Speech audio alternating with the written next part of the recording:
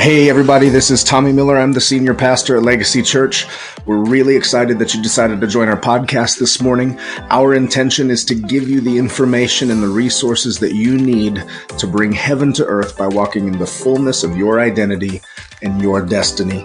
Enjoy the sermon, enjoy your day, be blessed, and do what Jesus did.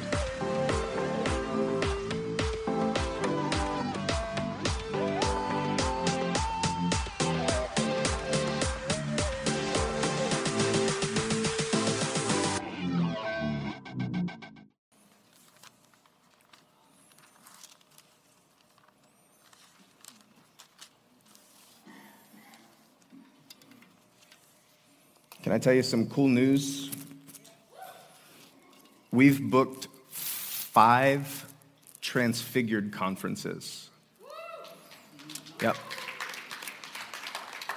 We said we would do up to 6. 5's looking like a lot, so we don't know yet, but Ohio, here, clearly. So just so you know, Transfigured conferences, that's Chris Blackby and I. Yep, teaching 6 to 8 sessions on the new creation gospel. And we're getting dates, details, times, and all that stuff rolled out. But Nashville, Hawaii, Oklahoma, Ohio, Washington, Sri Lanka, Venice. Yeah, that's 7. 2 of them are not pegged down, but they're confirmed. So we're going to take this gospel all over the world this year. Amen? Okay. 2 Corinthians chapter 3, we're still in the Unveiled series. We're going to lay foundation from this passage to go in divinization and deification, okay? And I know that sounds so wild, but I promise you that I will give you all of the tools necessary to be able to receive this message. Here's what I want to ask you first. Are you even willing to consider this? Okay. We've been so ingrained with the Western penal substitution gospel that it is nearly impossible to pull us away from what we've been taught by the traditions of our fathers. I've given some of this insight in weeks past. What I'd like to do is spend about 5 minutes laying this foundation before we get into this topic, because it is going to be by far the hardest one to swallow, okay? So, how many of you know who Jesus is? Okay. Sometimes we look at the story of Jesus as so mystical, we don't realize that he was a real person with family and real friends and real disciples. So we look at the story of Jesus, and then we're unwilling to look at the things that surrounded the life of Jesus, such as, who did he train? Who did who he trained train, right? Where can we find an undiluted version of the gospel, and who would be the most authoritative to be able to listen to? Well, let me tell you. Jesus trained John, right? John the Beloved. Their relationship in Scripture was the most intimate relationship that he'd had with a disciple. John referred to himself as the Beloved, but John also had 2 things that qualified him to write things that other people couldn't write. One is he was willing to ask, right? When they were at the Last Supper, there were 12 disciples there. Only one decided to ask, who is going to be the one that betrays you? So we know that in his character and in his standing, he's willing to ask Jesus questions that other people aren't. Therefore, he probably has answers that other people don't. Get it? Also, Matthew, Mark, Luke, and John are the 4 gospel narratives that are in your New Testament. And of those 4 gospel narratives, only one of them, follow me, has revelatory information. Matthew, Mark, and Luke give us a historical context of the life and ministry of Jesus. John literally opens his letter with revelation. In the beginning was the Word was with God, and the Word was God, and the Word became flesh. To compare how these people found Jesus in their lineage, to prove that Matthew, Mark, and Luke have a natural view, a sensual view of Jesus' ministry. When they wanted to find Jesus' history, they went through his biological lineage, right? Maybe you don't know, because we always skip that chapter, because it says begot, begot, begot, begot, begot, begot, right? So they found Jesus according to his natural lineage, because they're used to identifying people according to their natural origin. So they see Jesus this way. John sees Jesus this way. They see Jesus to and fro. John sees Jesus up and down. Rather than going through his natural begots, John simply says, in the beginning was the Word was God, the Word was with God, and the Word became flesh and dwelt among us. So that's simple, almost as if he was making fun of the natural view that they had of Jesus. So John has information that was not disclosed during Jesus' life and earthly ministry.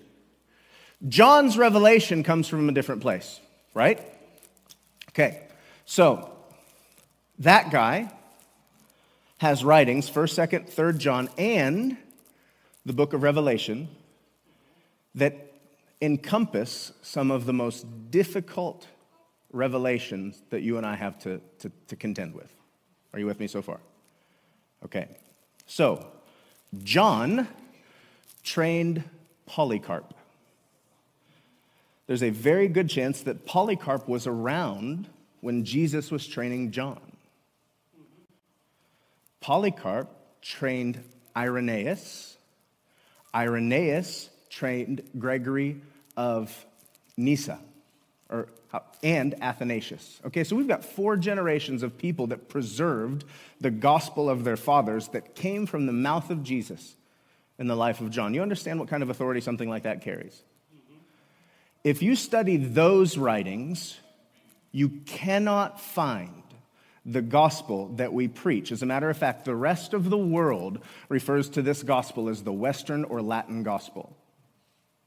What is the Western or Latin gospel? The Western or Latin gospel is a gospel that emphasizes Jesus appeasing an angry father on your behalf and making sure that you escape disembodied terror after you die.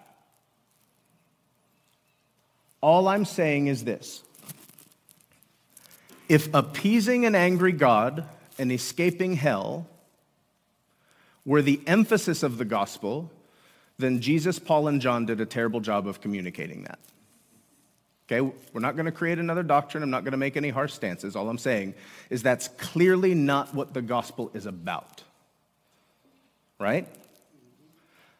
Irenaeus, 1st generation after John, when asked what the gospel is, he said it's the bestowal of incorruptibility on humanity. Athanasius' answer, who was trained by Irenaeus, says it is God becoming a man so that men could become God. Sounds wild, right? Until you read your Bible with any amount of vulnerability and integrity. And you'll find that that is the only message that you and I have to apprehend from this text. You with me? Are you even willing to consider this? Okay, before we get into this, I might as well just give you something else that's hard to swallow. Okay, and I'm not trying to be, if I'm too controversial, you'll stop listening. That's not what I'm trying to do. But do you realize that the invitation to follow Jesus was a 3.5-year invitation? And then Jesus started to use language towards the end of his earthly ministry where he was clearly passing the baton, right? He said, I'm the light of the world. And then he said, you are lights. You are cities set on a hill. The invitation to follow Jesus was actually demonstratively different post-resurrection. The resurrection changed everything.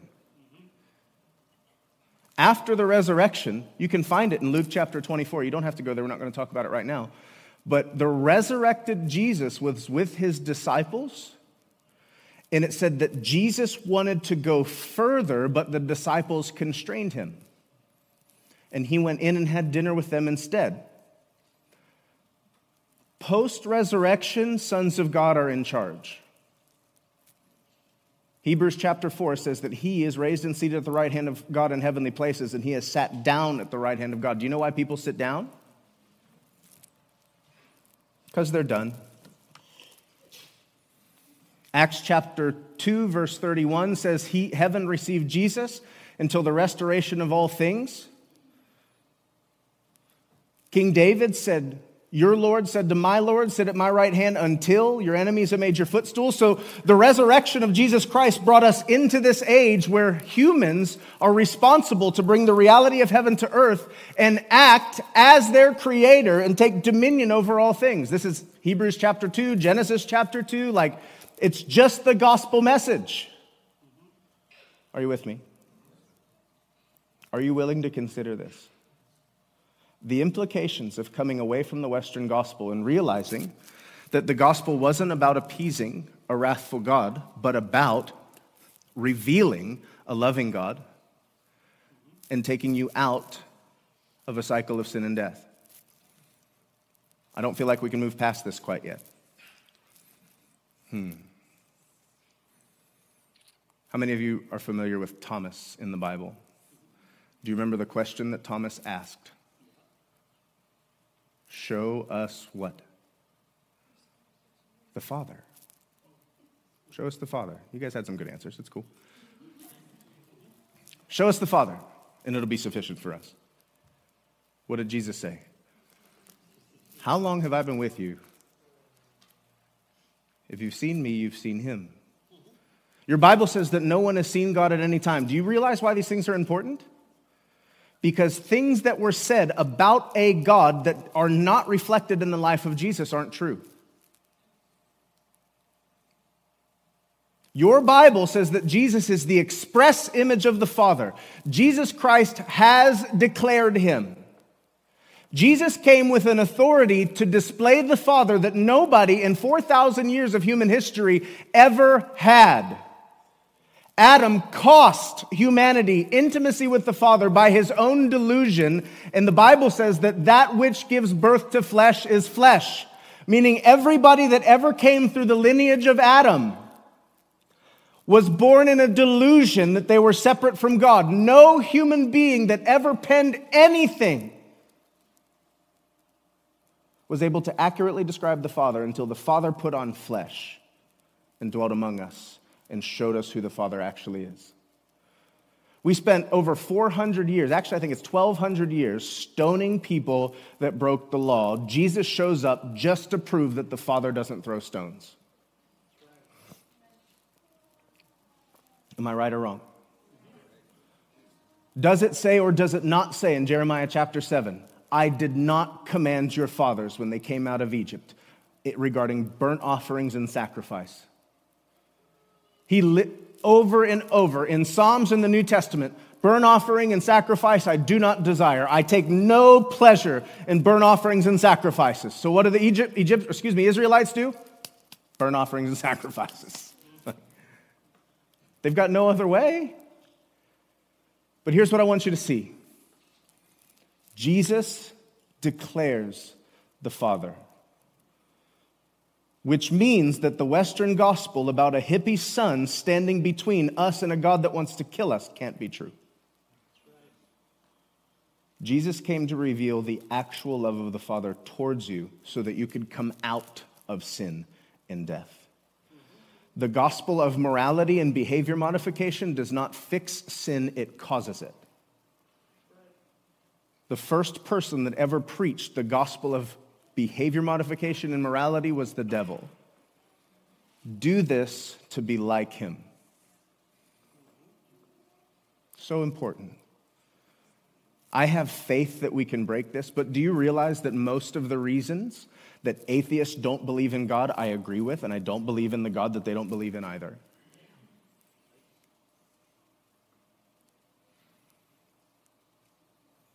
God is love, but he's also wrath is not a scripture. It's an excuse for not understanding him. Get it? Okay. Now, it's going to get hard. If that wasn't tough, this is, I promise. 2 Corinthians chapter 3. We're going to go all the way down to verse 14 because we've covered this every week. I just want to make a point of something. Verse 14 says, their minds were blinded until this day, and the same veil remains unlifted in the reading of the Old Testament because the veil is taken away in Christ. Okay, so what happens when you read the Old Testament without Jesus?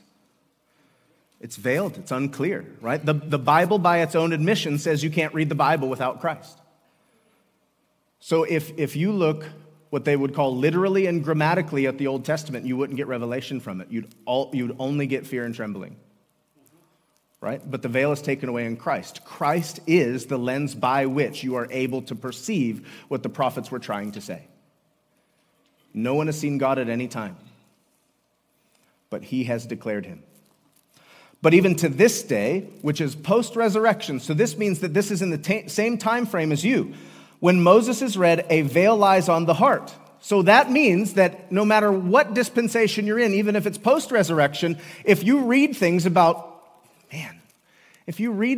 God desiring to kill Canaanites and stone people that broke the Mosaic law, if you read those things and you don't understand what they were trying to accomplish in Christ, if you don't use Jesus to establish truth, what we like to say here is if you don't use Jesus to interpret your Bible and instead you use your Bible to interpret Jesus, you will always end in error.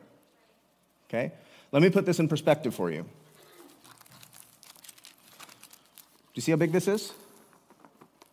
At the end of John, it says the world, all of creation, is not a big enough bookshelf.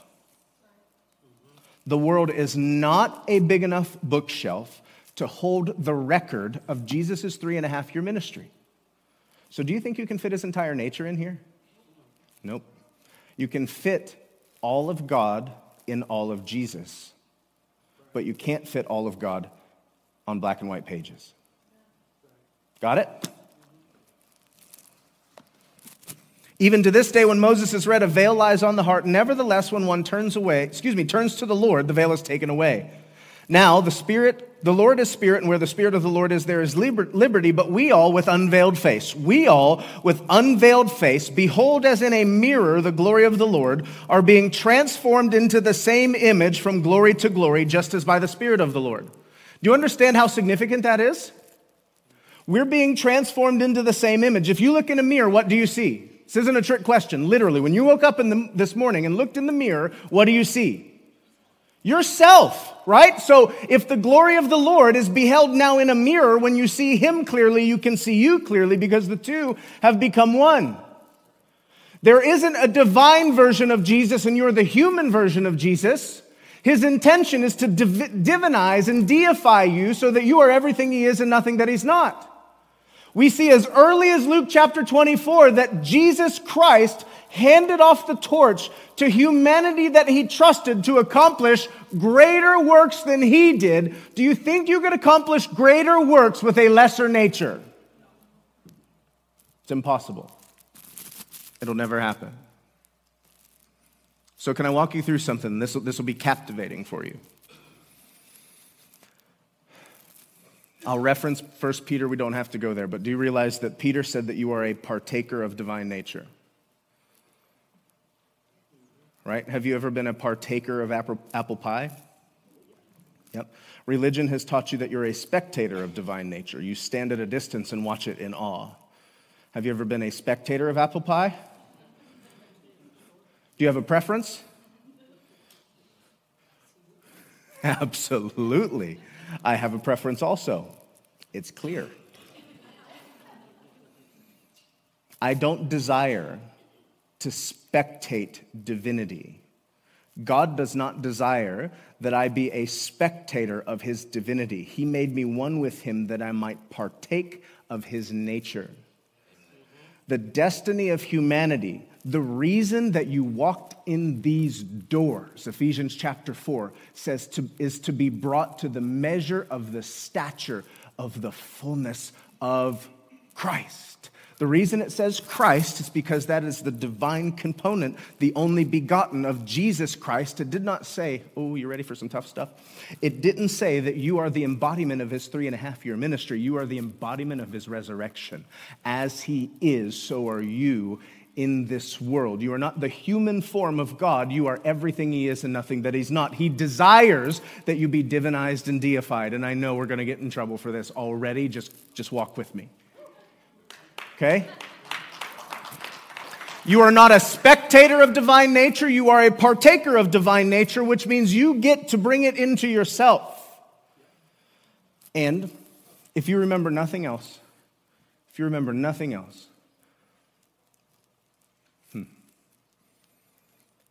Matthew, Mark, Luke, and John found Jesus according to his natural, Matthew, Mark, and Luke found Jesus according to his natural lineage. John gives us revelatory information and lets us know that the Word was in the beginning, the Word was God, and the Word was with God, which means he gives us better insight into origin. Both Genesis and John start with the words, in the beginning. They just recount a different record.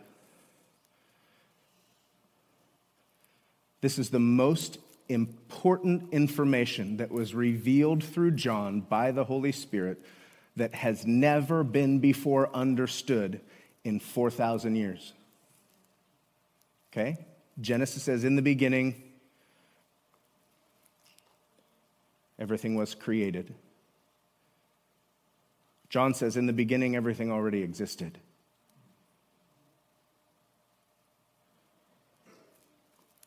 I don't know how to say this big enough. I don't know how to write this with large enough letters. You were divine before you were human.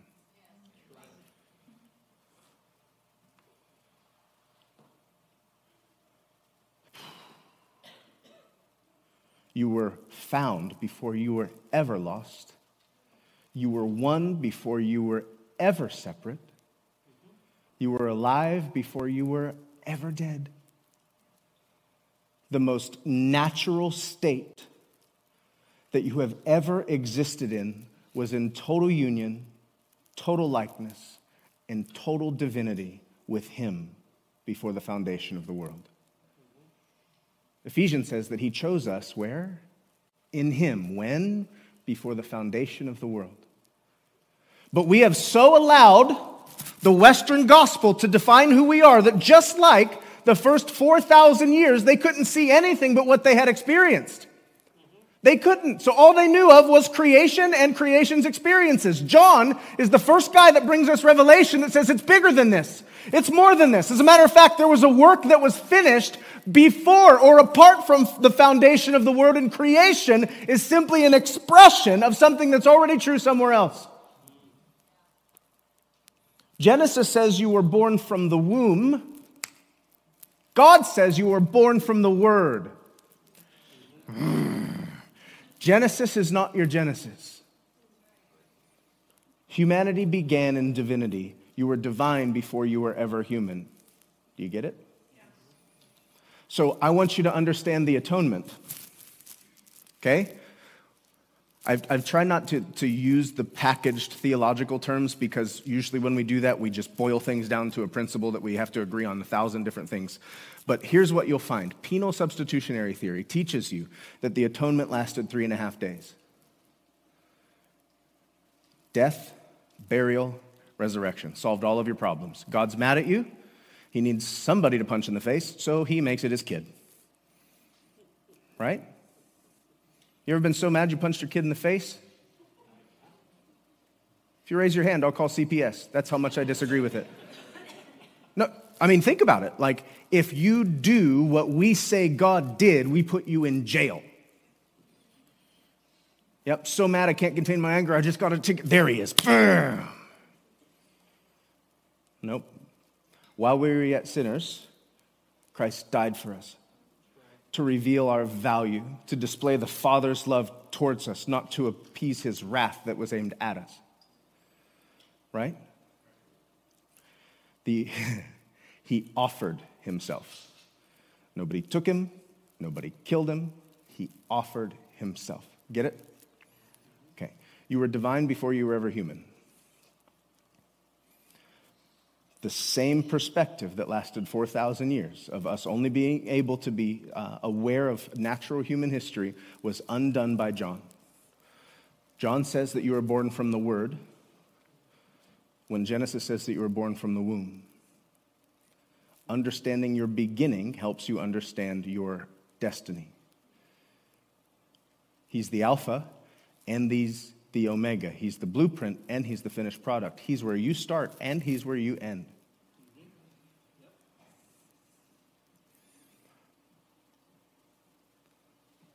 The atonement, according to Western theology, is 3.5 days. The atonement, according to the first century church fathers, is 33.5 years. He started taking away your delusion in his birth. His birth overcame something for you. Do you know what it overcame? That which is born of flesh is flesh. So every single human being that was born according to the biological human line was born thinking that they were separate from the Father. So you know what Jesus has to do? He has to come through a virgin and have God as his biological father. He's begotten of the Holy Spirit. So listen, his conception is part of your atonement. His birth is part of your atonement. Becoming a millionaire within a few months of being born is part of your atonement. He lost everything you gained through deception. He gained everything you lost through deception, and he gave it back to you the way it was intended to be from before the foundation of the world. The atonement did not change you. The atonement revealed you in him. Okay? He skipped the biological narrative and just simply said, this is supposed to be you. So he spent 33 and a half years fixing our delusion so that we could come into truth, right? Is it good? All right, I'm almost there, I promise. Oh, this is one you're going to get mad about. John chapter 10, verse 31. You guys have been with me so long, you just don't get mad anymore. I really appreciate that. Ooh. Divinized and deified. Don't forget those words.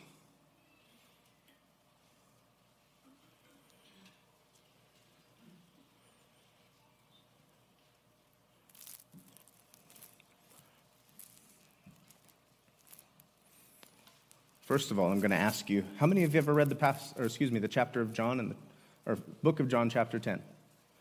You have? Okay, let me ask you this. How'd you miss this? Just making an assumption here, but how'd you miss this? Ready? Then the Jews took up stones again to stone him. Jesus answered them, many good works I have shown from my Father. Which of these are you stoning me for? Fair question, right? All I've done, heal the sick, raise the dead, feed the hungry. Like, why are you mad, bro? And they said, we are not stoning you because of your good works, but for blasphemy. Because you, ready, being a man, make yourself God. Jesus answered and said, is it not written in your law? He's quoting Old Testament scripture. I said you are gods. Does it say it or does it not? Okay, it says it. How'd you miss it? If he called them gods to whom the word of God came and the scripture cannot be broken, do you say of him whom the Father sanctified and sent into the world, you are blaspheming because I said I'm the Son of God? Does it say it? How'd you miss it? God in scripture said humans are gods. And then he says, so why are you mad at me that I'm saying I'm God's son? I'm going to take you on a trip through this that might be a little hard to walk through because I don't think I've ever heard it taught this way, but it's really important. Okay? Creation is looking for sons of God, right? There's something in your Bible called a hoios, son of God. A hoios, son of God, is a mature son of God.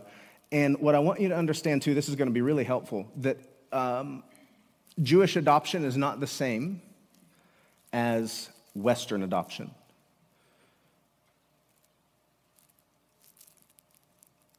There aren't very many cases, or I would probably say this safely, there are 0 cases in Jewish culture where Western adoption is necessary. Okay, think it. Imagine the Jews are a moralistic company of people. How many people do you think have to give up their children as Jews? 0, right? If they are orphaned, they go to the next of kin. If next of kin are gone, they go to closest friends. There is no Western adoption understanding in Jewish culture. Okay? Eastern adoption is a hoios ceremony where a father takes his son and he baptizes him and he holds his hand over his head and said, "This is my beloved son in whom I am well pleased." They adopt their own children. In the day that they're adopted, they are recognized as fit to take over the family business. Okay? So why am I telling you this? Because our Western understanding has made us think that we were orphaned and that God was kind enough to come pick us up and bring us into his house. The gospel says that you were always his. You were never not his child. And now in Christ, you are his hoios, trusted, beloved son. That was your adoption. Not somebody that was on the outside brought inside, but somebody that was in the house and is now in authority. Better news? Okay. Now, 1 John chapter 3, 1 and 2 says, "Behold, what manner of love the Father has bestowed on us, that we should be called children of God. Therefore the world does not know us because it did not know him. Beloved, now we are the children of God," right? So this is John's confession. Again, we just qualified John as a revelatory teacher, and he's writing this epistle saying that we are now children of God, but we don't know what we're going to be. Again, you have to put this in the proper context because he's about to say something that would easily give you permission to not become what you already are. The Bible says right here that we are now children of God, but we don't know what we're going to be. The next line says, "But we know that when he is revealed, we shall be like him because we'll see him as he is." So what's that mean? Our identity is fully connected to his. When you see him clearly, you see everything that you are. Now, here's the problem. We use this passage to push our identity out into our future so we become something someday. This is John saying, we now are children of God. We don't know what we're going to become because he hasn't been revealed to us yet. But when he's revealed, we'll know who we are. Do you know what the next book that John the Revelator wrote after his epistles? The revelation of Jesus Christ.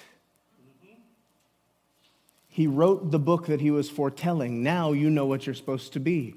Do you know who you're supposed to be? Hair like wool, eyes like fire, sword in your mouth, a voice like many waters, feet like bronze. He has been completely displayed as everything that you and I were ever meant to be. You good with this gospel? It's the only one I got. If you see him, you see yourself. When you get introduced to the unveiled Jesus, you get introduced to who you were always meant to be. You get it? Divinized, deified. If you as a human being have a difficult time with those terms, you have no idea where you came from. You were divine before you were ever human. You were cut from the same fabric. I don't remember who the prophet was. Return to the rock from which you were hewn. God. Do you get it? Yep. In Genesis, God gives us insight. Let me do this. Romans 1:20 says that in God's visible creation, he clearly demonstrates his attributes. Right? So we can look at Genesis to see what God's like, but we have to look at Jesus to see who God is. But looking at Genesis, we can see that everything that he made has its seed within itself, or it had a male and a female to procreate after its own kind. Right? If an oak tree drops a seed into the ground and it grows, what does it become? An oak tree. A mini oak tree? A light version of the full flavor? A weak oak tree? Half an oak tree? Nope. Oak trees produce oak trees, right? If two lions, male and female, procreate, they generate what? A lion, because everything about God demonstrates that he reproduces after his own kind. So if God has children,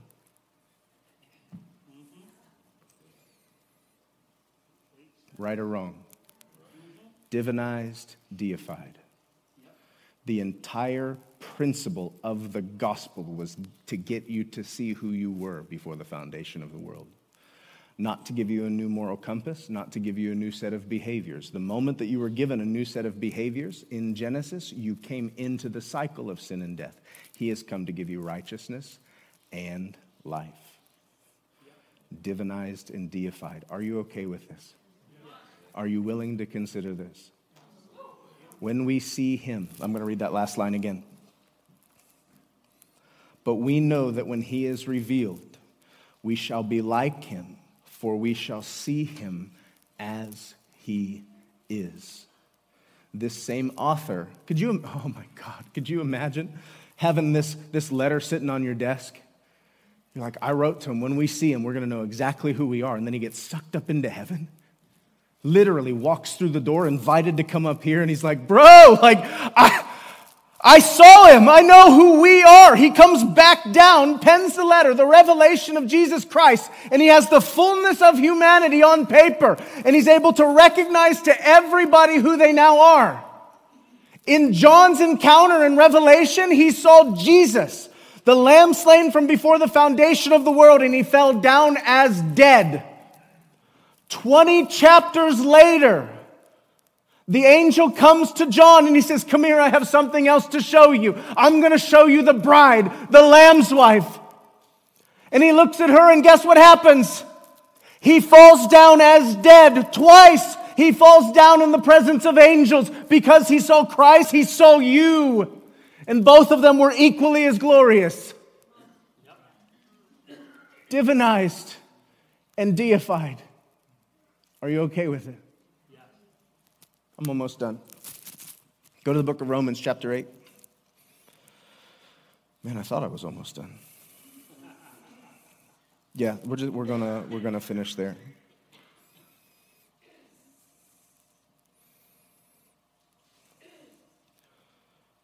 Romans chapter 8. So I want to just mention something real quick. We know, right? We talk about this all the time from Romans chapter 8, that all creation is crying out with birth pangs for the manifestation of the sons of God, right? And we say these things just so we don't get mixed up. Creation is not waiting for the return of Jesus. Creation's not waiting for a rapture.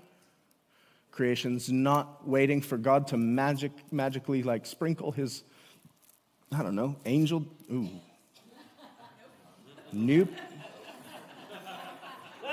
Magic dust. Magic dust. Wave his wand. Yeah. And fix everything. Right? That's not what creation's waiting on. Creation is waiting on the manifestation of the sons of God. But do you know what else is waiting on the manifestation of the sons of God? God. God. Acts 3:21. It says that heaven received Jesus until the restoration of all things. Until the establishment of a theocracy. Jesus is waiting on you. I'm going to go here, okay? Then we'll get to Romans 8. All of creation is a manifestation of the recognized identity of humanity. All of it. Okay? How did Jesus get his communication to disciples that were in other territories? He wrote a letter and then he enlisted the services of a person or an animal to transport it, right? How did Paul get his letters to Ephesus? He wrote it on paper, stationary, then he enlisted the services of an animal or a person to transport it. Fast forward 1,500 years. How did Luther get his letter to the church?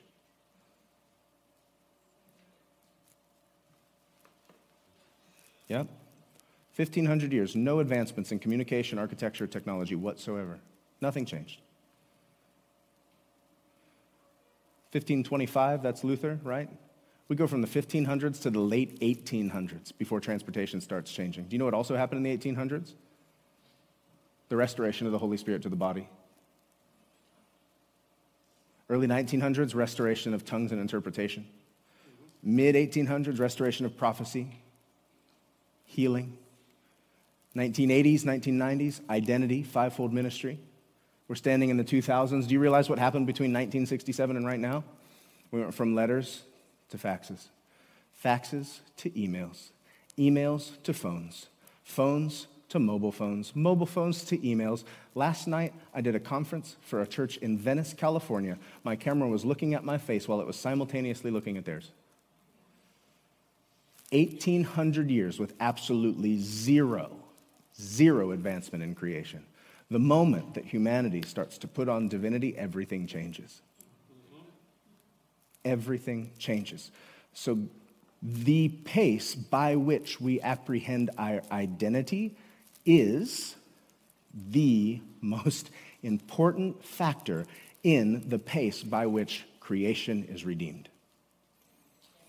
Creation is waiting for the revealing of the sons of God. Jesus is waiting for the revealing of the sons of God. The only hope that creation has is you. This is God's plan, not mine. And we've sat under so much Western teaching that it's difficult to swallow a pill like this. But it's just what it is. Good? Romans 8, this will be the last thing we talk about today. And we know that all things work together. We're in verse 28, by the way. For the good of those who love God, to those who are called according to his purpose, for whom he foreknew, okay? Does it mean that God just has some information before you're created on earth, or did he actually know you in himself before the foundation of the world? Yep. John 1, Ephesians 1 would both indicate that he chose you in him before the foundation of the world. So before you existed in a womb or on earth, he knew you. Right? And you might think, oh, that's so special. No, it's more than special. You were divinity embodied and entwined in union before you existed in a body. You were divine before you were human. The most natural state of your essence is divinity. Humanity was added later. Humanity was only added to divinity so that authority could be rendered on earth. The reason you have a body is so you could do God's will, right? In burnt offering and sacrifice you have no desire, but a body thou hast prepared for me to do your will, O God. You get it? Okay. For whom he foreknew, he predestined to be conformed to the image of his Son, that he might be the firstborn among many brethren. Do you see the equality in these kind of statements? So in John, it says, which one of my good works are you going to kill me for? We're not going to kill you for your good works. We're killing you for blasphemy because you, being a man, called yourself equal with God. Well, what did this passage say? Those whom he foreknew, he predestined to be conformed to the image of his beloved Son, that his Son would be the firstborn of a bunch more that are just like him that would come after him.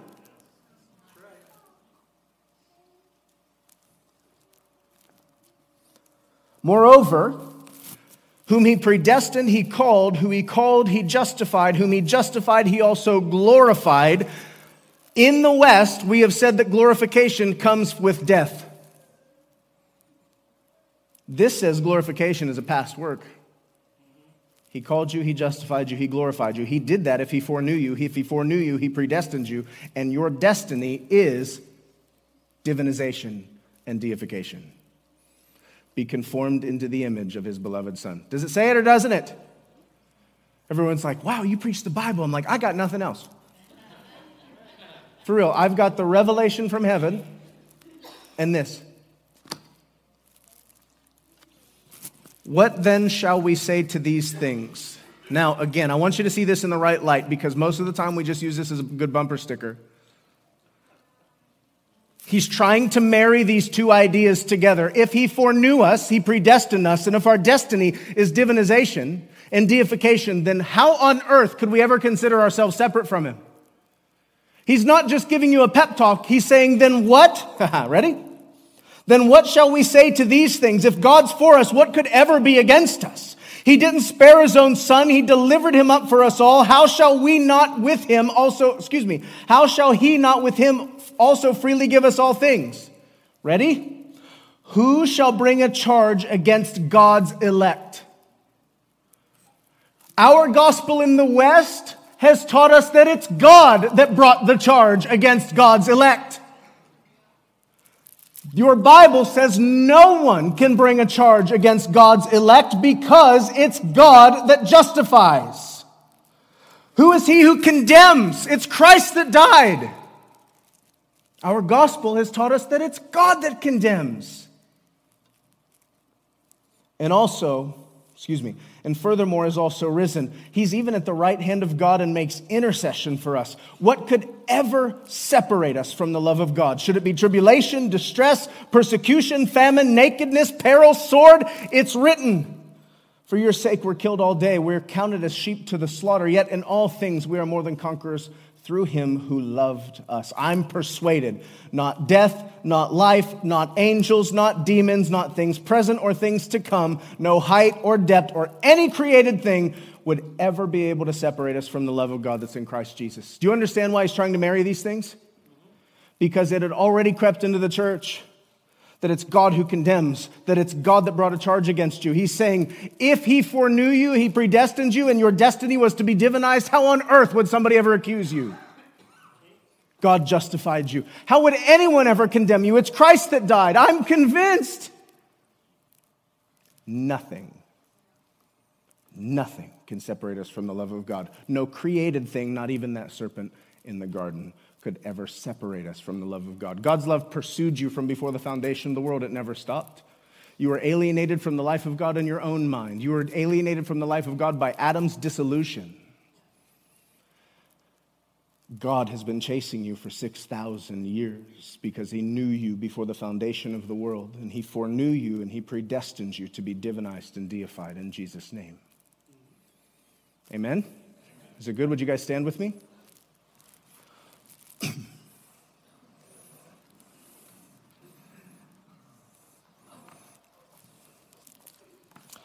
Miss Becca, could I borrow you for a moment?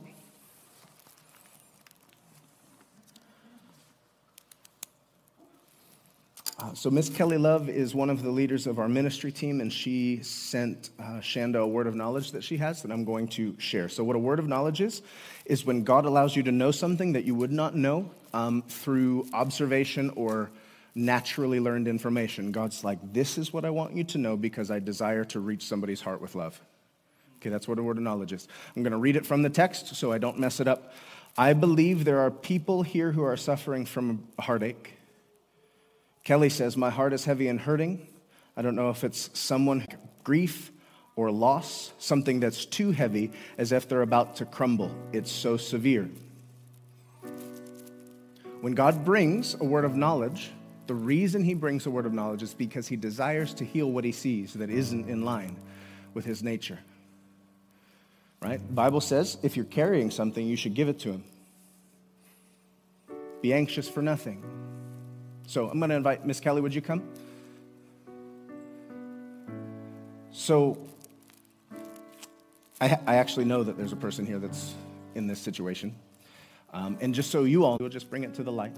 So the person that is carrying something so heavy they feel like they're about to crumble, that is grief or loss. Would you come up and just let the ministry team pray for you and have agreement? You don't have to be scared either. Nobody's going to push you over or make you say anything, or you literally don't have to do anything but let somebody pray with you. There's one, two. Could we have some more of the ministry team come on up? Jill? Yeah.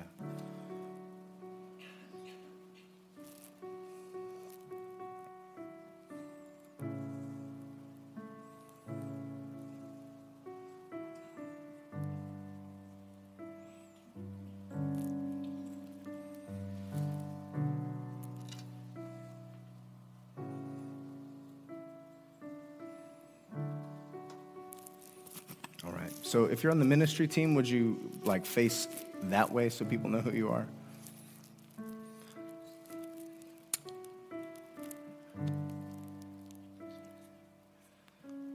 All right. Neil, you got Bill there? All right. Anybody else need prayer this morning? Okay. So we're just going to allow this. You guys are officially dismissed. I'm going to pray over all of you, and we're going to allow Miss Becca to keep playing for privacy's sake up here, and we're going to allow anybody else that's carrying grief or heaviness or something that they need to offload. Oh, yeah, absolutely. And if this is somebody online, we will have our tech team watching our YouTube and Facebook comments, and then we'll make sure that somebody reaches out. So I'm going to pray over all of you to receive the word that was preached, and then we're going to allow whatever needs to happen here. Amen? Father, thank you so much for your word. Thank you for worship today. We thank you that you've graced us and blessed us with your presence and perfection. Father, we ask that this word be sealed in our hearts, that your destiny of our divinization, coming fully into you and expressing your dominion and authority on earth and the love of God, the goodness, the kindness, the patience, the long-suffering. Father, we ask that when people see us, they see you. It's that simple. Father, we ask these things in Jesus' name, and everybody said, amen. All right, I love you all very much, and I will talk to you soon.